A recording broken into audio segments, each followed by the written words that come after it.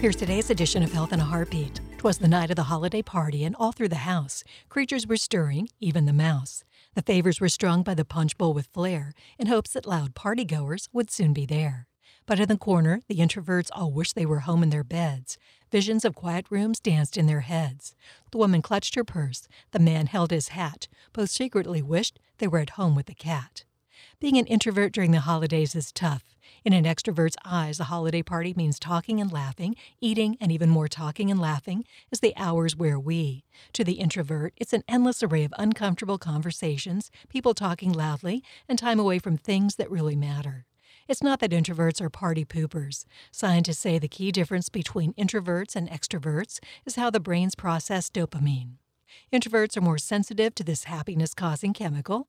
Reading or being at home can satisfy.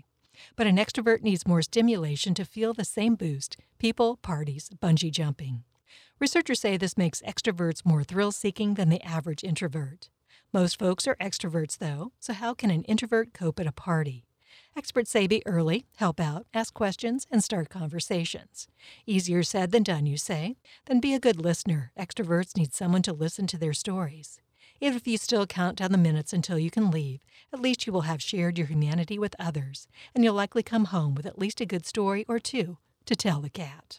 Health in a Heartbeat is produced by University of Florida Health, committed to advancing excellence in patient care, research, and education, and by WUFT-FM. Our medical advisors include University of Florida College of Medicine faculty members who provide the latest information in health research and patient care. Visit us at heartbeatradio.org.